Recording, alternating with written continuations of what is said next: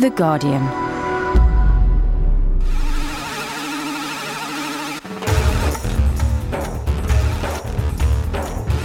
Assalamu alaikum and welcome to the May edition of the multi-award-winning Islamophonic.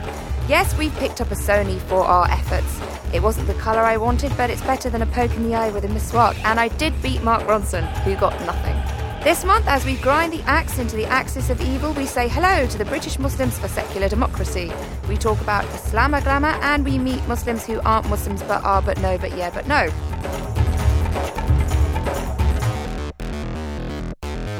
In the studio, we have a dynamic duo from the Islam channel. We have the chief executive, Muhammad Ali, and the producer, Abrar Hussain. Assalamu alaikum to you both. Walaikum salam. Now, I've just won a Sony. Abrar, if you could win anything, what would it be? Probably at the moment an Apple iPhone, because that's what I really need at the moment. And what about you, Muhammad? What would you like to win? £1 million. How would you do that? Because playing the lottery is haram, isn't it? Yeah. I wish I can win £1 million. What would you do with the money? Put it in Islam channel. Oh, there you go. Now, I wouldn't say I go to the ends of the earth for this programme, but I think Zone 4 in London is far enough. Morden is the unlikely global headquarter for a movement that has been described as deviant, heretical and blasphemous. No, it's not Al-Qaeda or Hizb ut-Tahrir, it's the Ahmadis.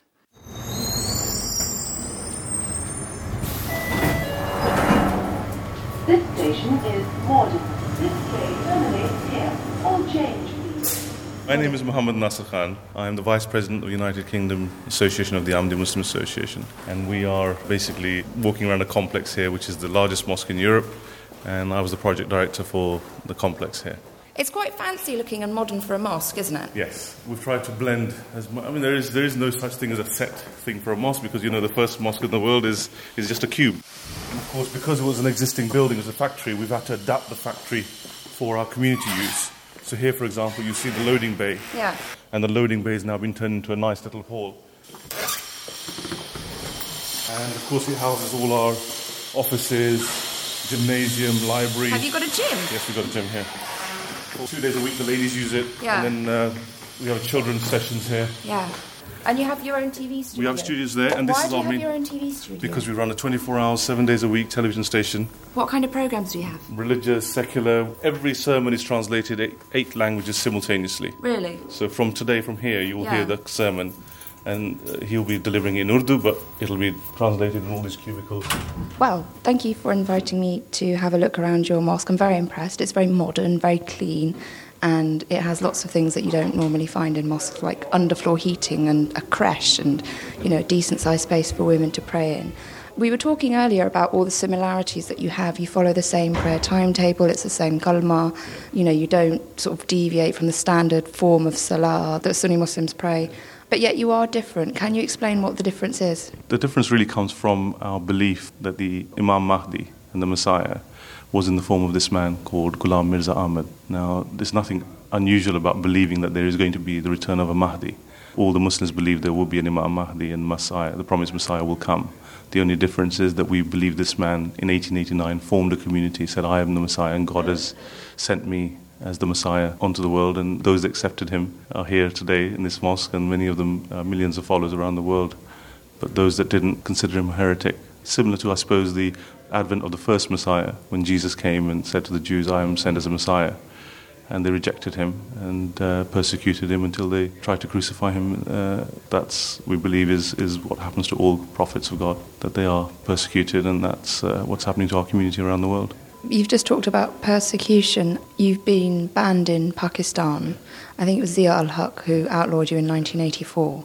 And there's a lot of trouble in Indonesia as well. Mosques are being burned and, followers are being persecuted and attacked. Unfortunately, it's the same people that create havoc for Muslims around the world. The leaders of some of the communities around the world are extremist in their views, intolerant in what they believe that other people how they should follow Islam. And because we don't fall into their thinking of Islam, suddenly we are becoming targets for those people. Why are you perceived as being heretics? Because to believe that there is a prophet after Muhammad, peace be upon him, is for many people it's a very difficult thing to swallow. Holy Prophet ﷺ himself said the Messiah will come, and when he comes you should go and greet him. So there's nothing wrong in that belief. The only difference is that they think this will be Jesus returning as the Messiah. That's what most mainstream Muslims believe. And when he returns, because he's already a prophet, we can accept him as a prophet after Muhammad, peace be upon him. But really, it was somebody in the spirit of Jesus that would come, not him in person, because the Quran tells us when the prophet dies or any human dies, they don't come back. So we know that Jesus is dead and he's not coming back. But his spirit and his teachings and the way he practiced his faith is what this new Messiah will reflect and represent. So we believe that this man is a prophet, although he's just a man, but he is a prophet. And they find it difficult to accept that, and therefore they do consider us heretics because of that one fundamental point that we believe that he has to be a prophet in order to be a Messiah. In terms of the finality of the Prophet Muhammad, peace be upon him, so accepting him as the last prophet, that's fairly crucial though, isn't it? It's a last law-bearing prophet. There's no Sharia after Holy Prophet ﷺ has brought the Quran. There's no law, there's no new religion. The religion is the same, the law is the same. It's the Messiah that's teaching us back to the purity of Islam. There's nothing new in his teachings. He's just taking us back to the understanding of things like jihad, women's rights in Islam, how to behave with your neighbor, how to show love, kindness. And that extremism and that intolerance that most of the imams are showing around the world, the so-called ulama are showing, that's not the leadership that the Holy Prophet ﷺ wanted. He wanted that love to across, and this is what the Messiah is teaching us. How will he come back then? He's been and gone. He's been, given us his teachings, he wrote 80 books in the time that he was in this world. He created lots and lots of examples of how you should behave with your neighbors, your wife. It teaches a code of conduct with everything that we do. And therefore that teaching is there for all times. And he's taught us how to understand the Quran in its deepest way. And the purity of the faith of Islam is so beautiful. It's nothing to be feared, nothing for other people to fear. They should embrace it. What kind of links do you have with other Muslim organisations and mosques? And are those gestures reciprocated, shall we say? I think it's one-way traffic, I'm afraid. We've tried our very best to involve our Muslim brothers in everything that we do. Some, of course, on an individual basis, we have very good relationships with lots of other Muslim groups. But as a community, we have problems. They don't want to be seen to be associated with us. In case some of the extremist leaders start, identifying them and targeting them in the same way. Have you had any trouble? In the UK, fortunately, no. It's covert. If there is animosity, it doesn't come out, and they can't do it in the same way. Fortunately, we're in Britain. We're in a free country, and you can't just go and show that kind of aggression towards anyone. But of course, in other parts of the world, in Pakistan, as you know, it's a 3-year sentence just to wear the kalma as an Ahmadi. If you wear a kalma or recite the Quran, or if you say salam even, it's a 3-year prison sentence. So it's a ridiculous state of affairs in many countries of the world. And of course, we can't go for Hajj, which we all want to do. You can't go for Hajj? No, we're banned from Saudi Arabia. I'm not being funny, but how do they know that you're Ahmadi? Well, they ask in the form when you apply. They ask whether you're an Ahmadi Muslim, and if you are, your visa will be rejected. Why don't you just lie? How can you go to Hajj for a pure purpose, a beautiful purpose, and you're going to cleanse your soul, and you're starting the whole journey with a lie? No, because what you do is, you go there, you cleanse your soul, you ask for forgiveness for lying on your form, and then you come back, job done. In fact, many Muslims, what they just put is Muslim. They don't even answer the question, they just put the word Muslim, and many of our people have gone, and they do go. Because I imagine that doing, sort of lying on your form is a bit like paying for Hajj on a credit card. Yeah. Exactly, yes. Which is, again, it goes against the principles and ethics of Hajj. I mean, you just said that it was one-way traffic. What about links with the government and local authorities? Are you represented on any kind of Muslim Council of Britain? Does the Home Office, do they ever come to you and say, can you sit on this panel, can you sit on this task force? Locally, we have a lot of respect of the police. We also sit on various police consultative committees. We invite the police here. We invite all the dignitaries from various parts of government to come to our mosque and see what we're about and what we do, and we want to help in every way we can. But unfortunately, because we are not in large numbers in the UK, we don't have councillors in wards, we don't have MPs that are supported by the local community. Therefore, we don't have to carry that clout that you would need in order to be involved in decision making. Certainly not on the Muslim Council of Britain. They don't consider us a mosque, so how would they put us on that council? And we're not really considered important enough by the other ministries. I think that's the problem. It doesn't carry that kind of weight. Abra, you made a programme called Model Mosque. The Ahmadis have got quite a fancy building. It's got a nice library. And, I've seen that mosque in Morden. It is a very, very nice mosque. It looks a bit like the White House, don't you think? Have you seen the White House recently? It doesn't look like the White House to me. I mean, was that building ever a contender? It wasn't really, because obviously we're making a show that was to do with mainstream Islam and mainstream mosques within traditional Islam, and it wasn't something, respect to Ahmadis, they've got their own separate religion, but it's not Islam as the majority of Muslims around the world would understand it. Mohammed, do Muslims have the right to decide who is Muslim and who isn't? Sure. If Muslims, they don't decide who's Muslim, who's not Muslim, who would decide? If the British people are the ones who decide who's British, who's not British. Christians, they decide who's Christian, who's not a Christian. So, of course, but for them to be Muslims, they are not Muslims. As simple as that. What would it take for them to become Muslim? Well, there are fundamentals, tenets of the belief. And those fundamentals, we have to believe that God is one. If someone says God is two, or God got married or something, we are not going to accept him as a Muslim. And the second one, you have to accept that Muhammad is the last prophet. And in fact, even for Jesus, we don't believe he died. We believe he ascended to heavens. So he said, Jesus died and gone. We don't believe that Jesus died and gone. And with that only, they cannot be considered as Muslims.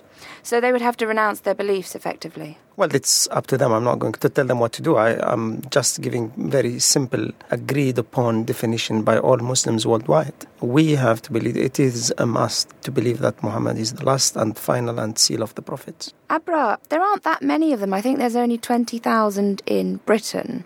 And I'm not sure how many there are in Pakistan. I think there's only about 200,000 in Indonesia. Okay. But they've been banned in Pakistan since 1984. They've been banned in Bangladesh.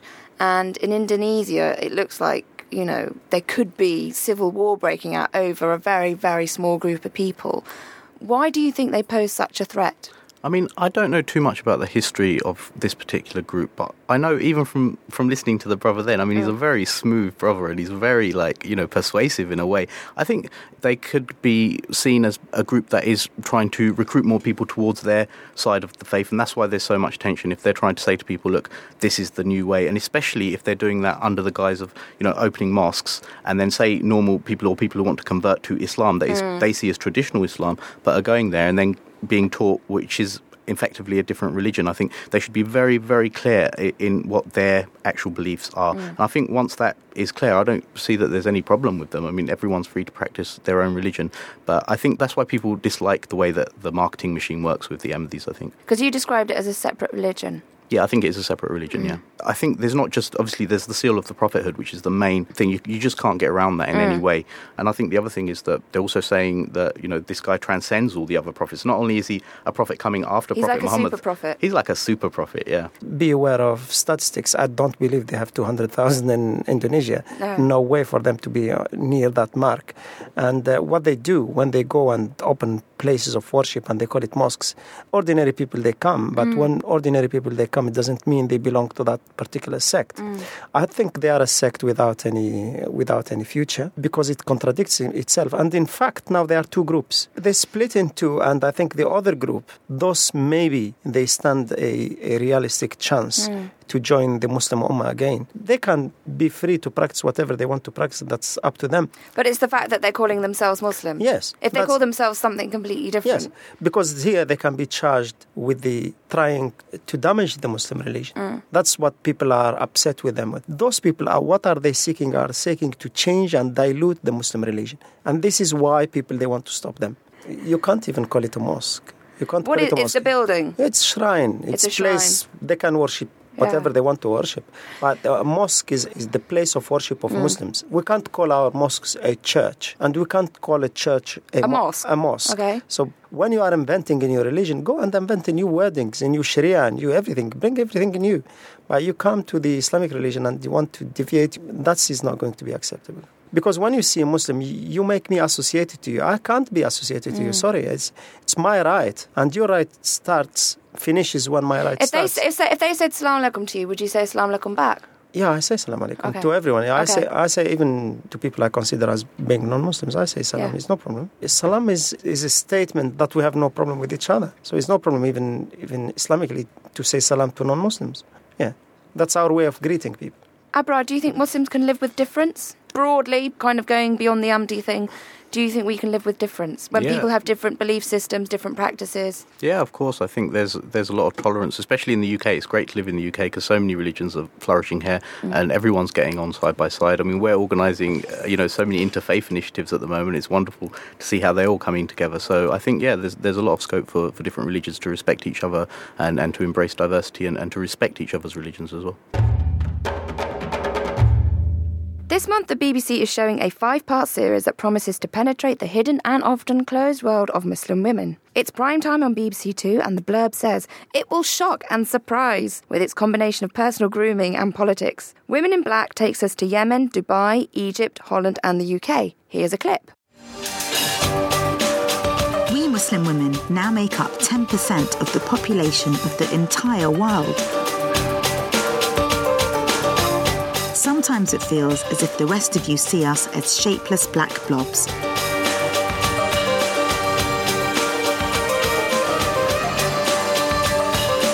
Where you've seen a veil before, tonight I'll show you what lies beneath. We are the women in black.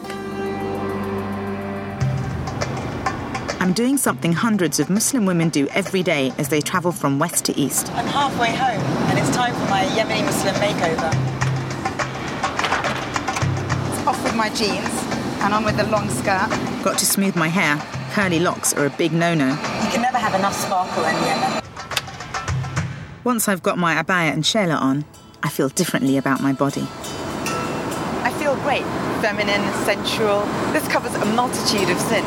So if you're having a fat day, it's perfect. And in my case, it's really taking care of my post-flight hair. Anyone would look good in this.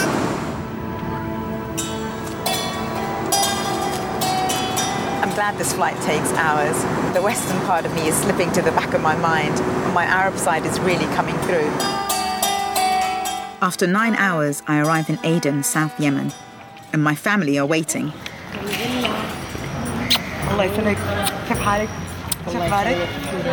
This is my cousin Badur. Badur's one of my best friends. She spends most of her time thinking about appearance, hers and other people's.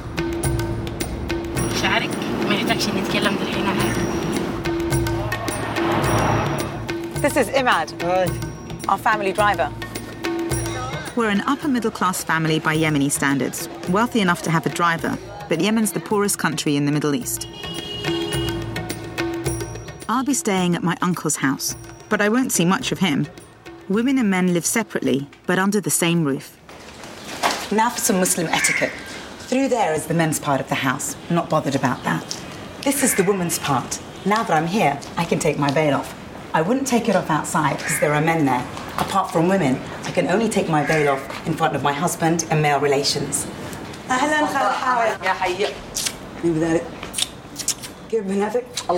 is my Aunt Hawiya. That was Amani Zain, the presenter from the new BBC series Women in Black.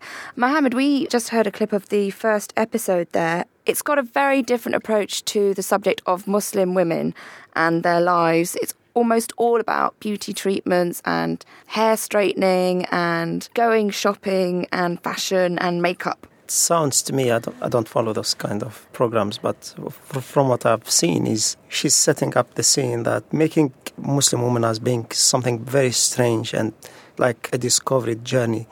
That tells a lot. It tells that the Muslim woman is something strange to our world today, and that is not a reality. What is wrong with the Muslim? She doesn't want to take off her clothes in front of non-close relatives. And that's very normal. It depends really on what level of clothes you take off. Some people, they below the knees. The other people are just mini skirts and so on. I mean, it's ridiculous. And being in segregated place in some places. If you go to old schools in London, you see girls' gate and boys' gate and so on. And it was the practice everywhere until after Second World War, when we had a new liberal political thought. I believe that is a temporary phenomenon where people, they go back to normal.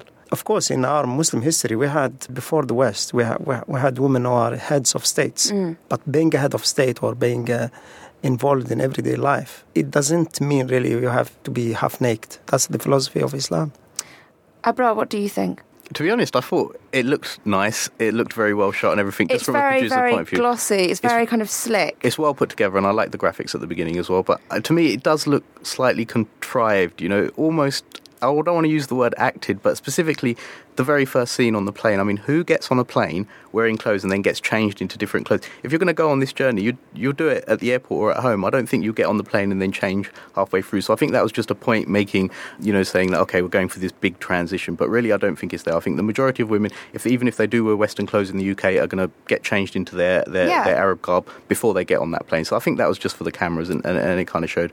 Apart from that, I think, she's a very good host. She looks very bubbly and everything, and I'm sure she can give us a good insight. But the other thing is, she said herself, she's like upper middle class. So what percentage of the population in Yemen is she actually showing us? I mean, she's saying, oh, come, I'll show you like how it really is. But that's not how it really is for the majority of people in Yemen.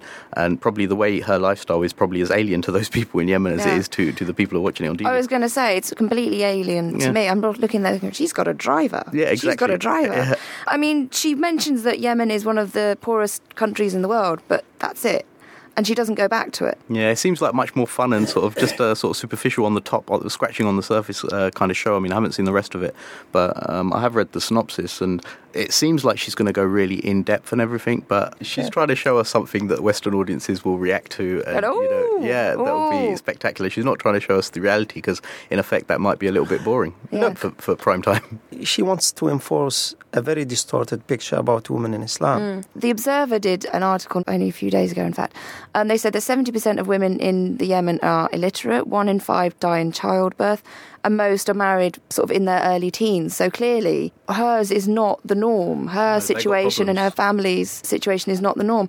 I mean, I've seen episode 1, I've seen episode 2 as well, where she goes to Dubai, and the social and political problems affecting women aren't mentioned at all. I mean, when she's driving around in Dubai with a Formula One racing driver who's female, and she's whizzing around and they're reaching speeds of 140 miles an hour, and she says, oh, this is amazing, and it's even more amazing when you consider that they can't even drive in Saudi Arabia, ha ha ha. But again, she doesn't go back to it. When she mentioned the poverty levels in Yemen, she just mentioned it in one line, and that was it, and just moved on very quickly. Do you think there needs to be balance, or do you think that what she's doing is really counterintuitive to everything we've seen before about... I think it really is counterintuitive. I mean, I'm sure it's an entertaining program, but it should be seen as that, as an entertainment factor. I'm sure that their researchers went out there and looked hard and long for people who would be, in exceptional circumstances who they can promote on this show. But it's not going to give the impression that's the norm. And also the timing of it. I mean, it's just kind of funny because EastEnders. It's EastEnders, but you know what? It coincides with the premiere a few days ago of the famous Channel 4 sitcom Sex in the City, and it's got that kind of like New York kind of feel to it, which they're trying to apply to Arabia and Muslim women there. I don't think it's really the reality at all. And finally, not a week goes by without the launch of a new Muslim group. If I had a cake for every launch I've been to since starting this podcast, I'd be a very fat woman. This month, I went to hear what the British Muslims for Secular Democracy had to say for themselves. Well, my name is Nasreen Rahman, and I'm a co-founder of British Muslims for Secular Democracy. And we are here at the Royal Society of Arts today with our first debate. Why do we need a group such as yours? I think that for many years we have sat back, particularly since the Salman Rushdie crisis, that we felt that women, Muslims without beards, and reasonable Muslims, the majority of us, simply did not make good copy. We had no voice, and it was when only a fringe was burning the satanic verses in Bradford or raving about something or the other, they got the spotlight. And we felt, hello, we are Muslims too, and we feel that the majority of Muslims that we meet from all over the world are really like us. They're like everybody else. They're concerned about families, getting their children on to careers, etc. They're not about burning books. And then that case happened about the young girl from Luton, and we suddenly had the Court of Appeal telling us that it was all right for her to wear Muslim dress. Now, what is Muslim dress? You are a Muslim girl standing here wearing jeans. I'm in a shalwar qameez. Somebody else might be wearing a sari. And I was horrified. And I said, what is this? I mean, here is the Court of Appeal now telling us that there is some such thing as Muslim dress. I'm delighted that the ruling was overturned in the Lords, but I rang Yasmin up. I said, Yasmin, I'm just so depressed and I'm so angry. And we sat and we discussed something and we said, we have to do something and shout till we're heard that we are like other people. We are like other communities. We are varied. We are as nuanced as the Christians, the Jews, the Hindus, or anybody else. We're not a monolithic community which is represented by people who burn books or people who are calling out for jihad, etc. So that's why we're here. We want to shed light on the plurality, the diversity, indeed the dignity, the beauty of Islam. We're here for the launch, so there will be a debate, there will be discussion. What other kind of activities will there be in the future? We've started off very slowly because we wanted to get it absolutely right legally, and we wanted to get our funding into place, and we didn't just want to take money from any corners. So we've been slow in starting off, but you'll see that we'll have a very vibrant debate and future program, which is going to include workshops, lectures, publications, arts events, and many other things. And we want to build bridges and partnerships with organizations in Britain first, and then in Europe and internationally. Now, I get lots of emails from different groups, and I read the headlines and I read news stories. It's part of my job to kind of know what people think about Muslims in Britain. And I get the feeling that Muslims are not very popular in this country. Why do you think that is? I think the media is to blame for part of it. And I think that our own communities have to take some responsibility as well. I'd like to say one thing, that there is no such thing as a monolithic Muslim community in Britain. We are as varied, as fractured, as nuanced as any other community. Now, the point is that I think historically the British have seen South Asians in religious communities, Hindus and Muslims, and I think they use that template here as well. And I think that with the rise of radical Islam, which is completely associated with the Afghan war and America's jihad against the Russians, you see another debate that is going on about the clash of civilizations. In that also, it's Islam against the West and the rest. That again is a joke because the debate is polarized. I do think that many people in mosque communities, I think that some of the mosques are doing very good work, but I think in certain mosque communities, the mosques have been used, unfortunately and sadly, to give out messages of hatred towards, say, white British people. And I think that there is a problem with that. But I think that the roots of Islamophobia are very, very deep in this country. And what has happened is that the Rushdie affair and the subsequent decades have brought that Islamophobia to the fore. I think there's a deep phobia in Europe against Muslims. And current climate, the geopolitical climate, has brought that to the fore. And yes, there is a distrust of Muslims. Yes, there's increased racism against Muslims. I can see that when I'm in a shalwar kameez and I go out, I've been getting a lot of hate abuse, which I don't get when I'm wearing a sari, which is very interesting. There is also a trend for people to identify themselves as Muslim first, particularly in the younger generation. So, for example, they're not wearing shalwar kameezes, they're more likely to wear abayas, and they're more likely to wear hijabs than, say, their mother's generation. Mm-hmm. By marking out their identity first and foremost in religious terms, do you think that also creates separation? I'll tell you something very interesting. The first people that I saw wearing strange dress, abaya-like, were the nuns who taught me in Presentation Convent, Pindi. They did a very good job of teaching us. They were very dedicated. They dressed differently. And even in summer, they wore those billowing things and, hot. But we accepted that they were different, okay? We were going around in shalwar kameezes and things earlier on as well. So if somebody is wearing an abaya, why should it bother another person that they're wearing it? But I think the important question to ask is that why are these young girls now feeling that they need to dress differently? And I think that this is a debate that we have to have within the community, because I think, sadly, there's a kind of erosion of local cultures. And it's sad to see everybody, sort of wearing a long sort of slip kind of a thing. All those wonderful different kinds of shalwar qamises and dupattas and the colours and the designs that we had in our clothes. We don't want to lose them, all the cultural aspect of it. But I think that people should have the right to dress up the way they like, unless and until it becomes threatening to other members of the community. There are some young women or older women who've been covering themselves with the niqab and hiding their faces. This is my position. I don't think it's BMSD's position, but it's certainly my position that if you're in a public place and you're doing a job in a public place, then the public have the right to see who they are interacting with. And dress is a very personal thing. But I think that when there is pressure from a community, either from within the home or from outside, and the pressure can be of two types. One can be your family members telling you that you have to dress in a particular way, but sometimes it's also a way of showing your individuality and that you want to be defiant and say, yes, I'm a Muslim.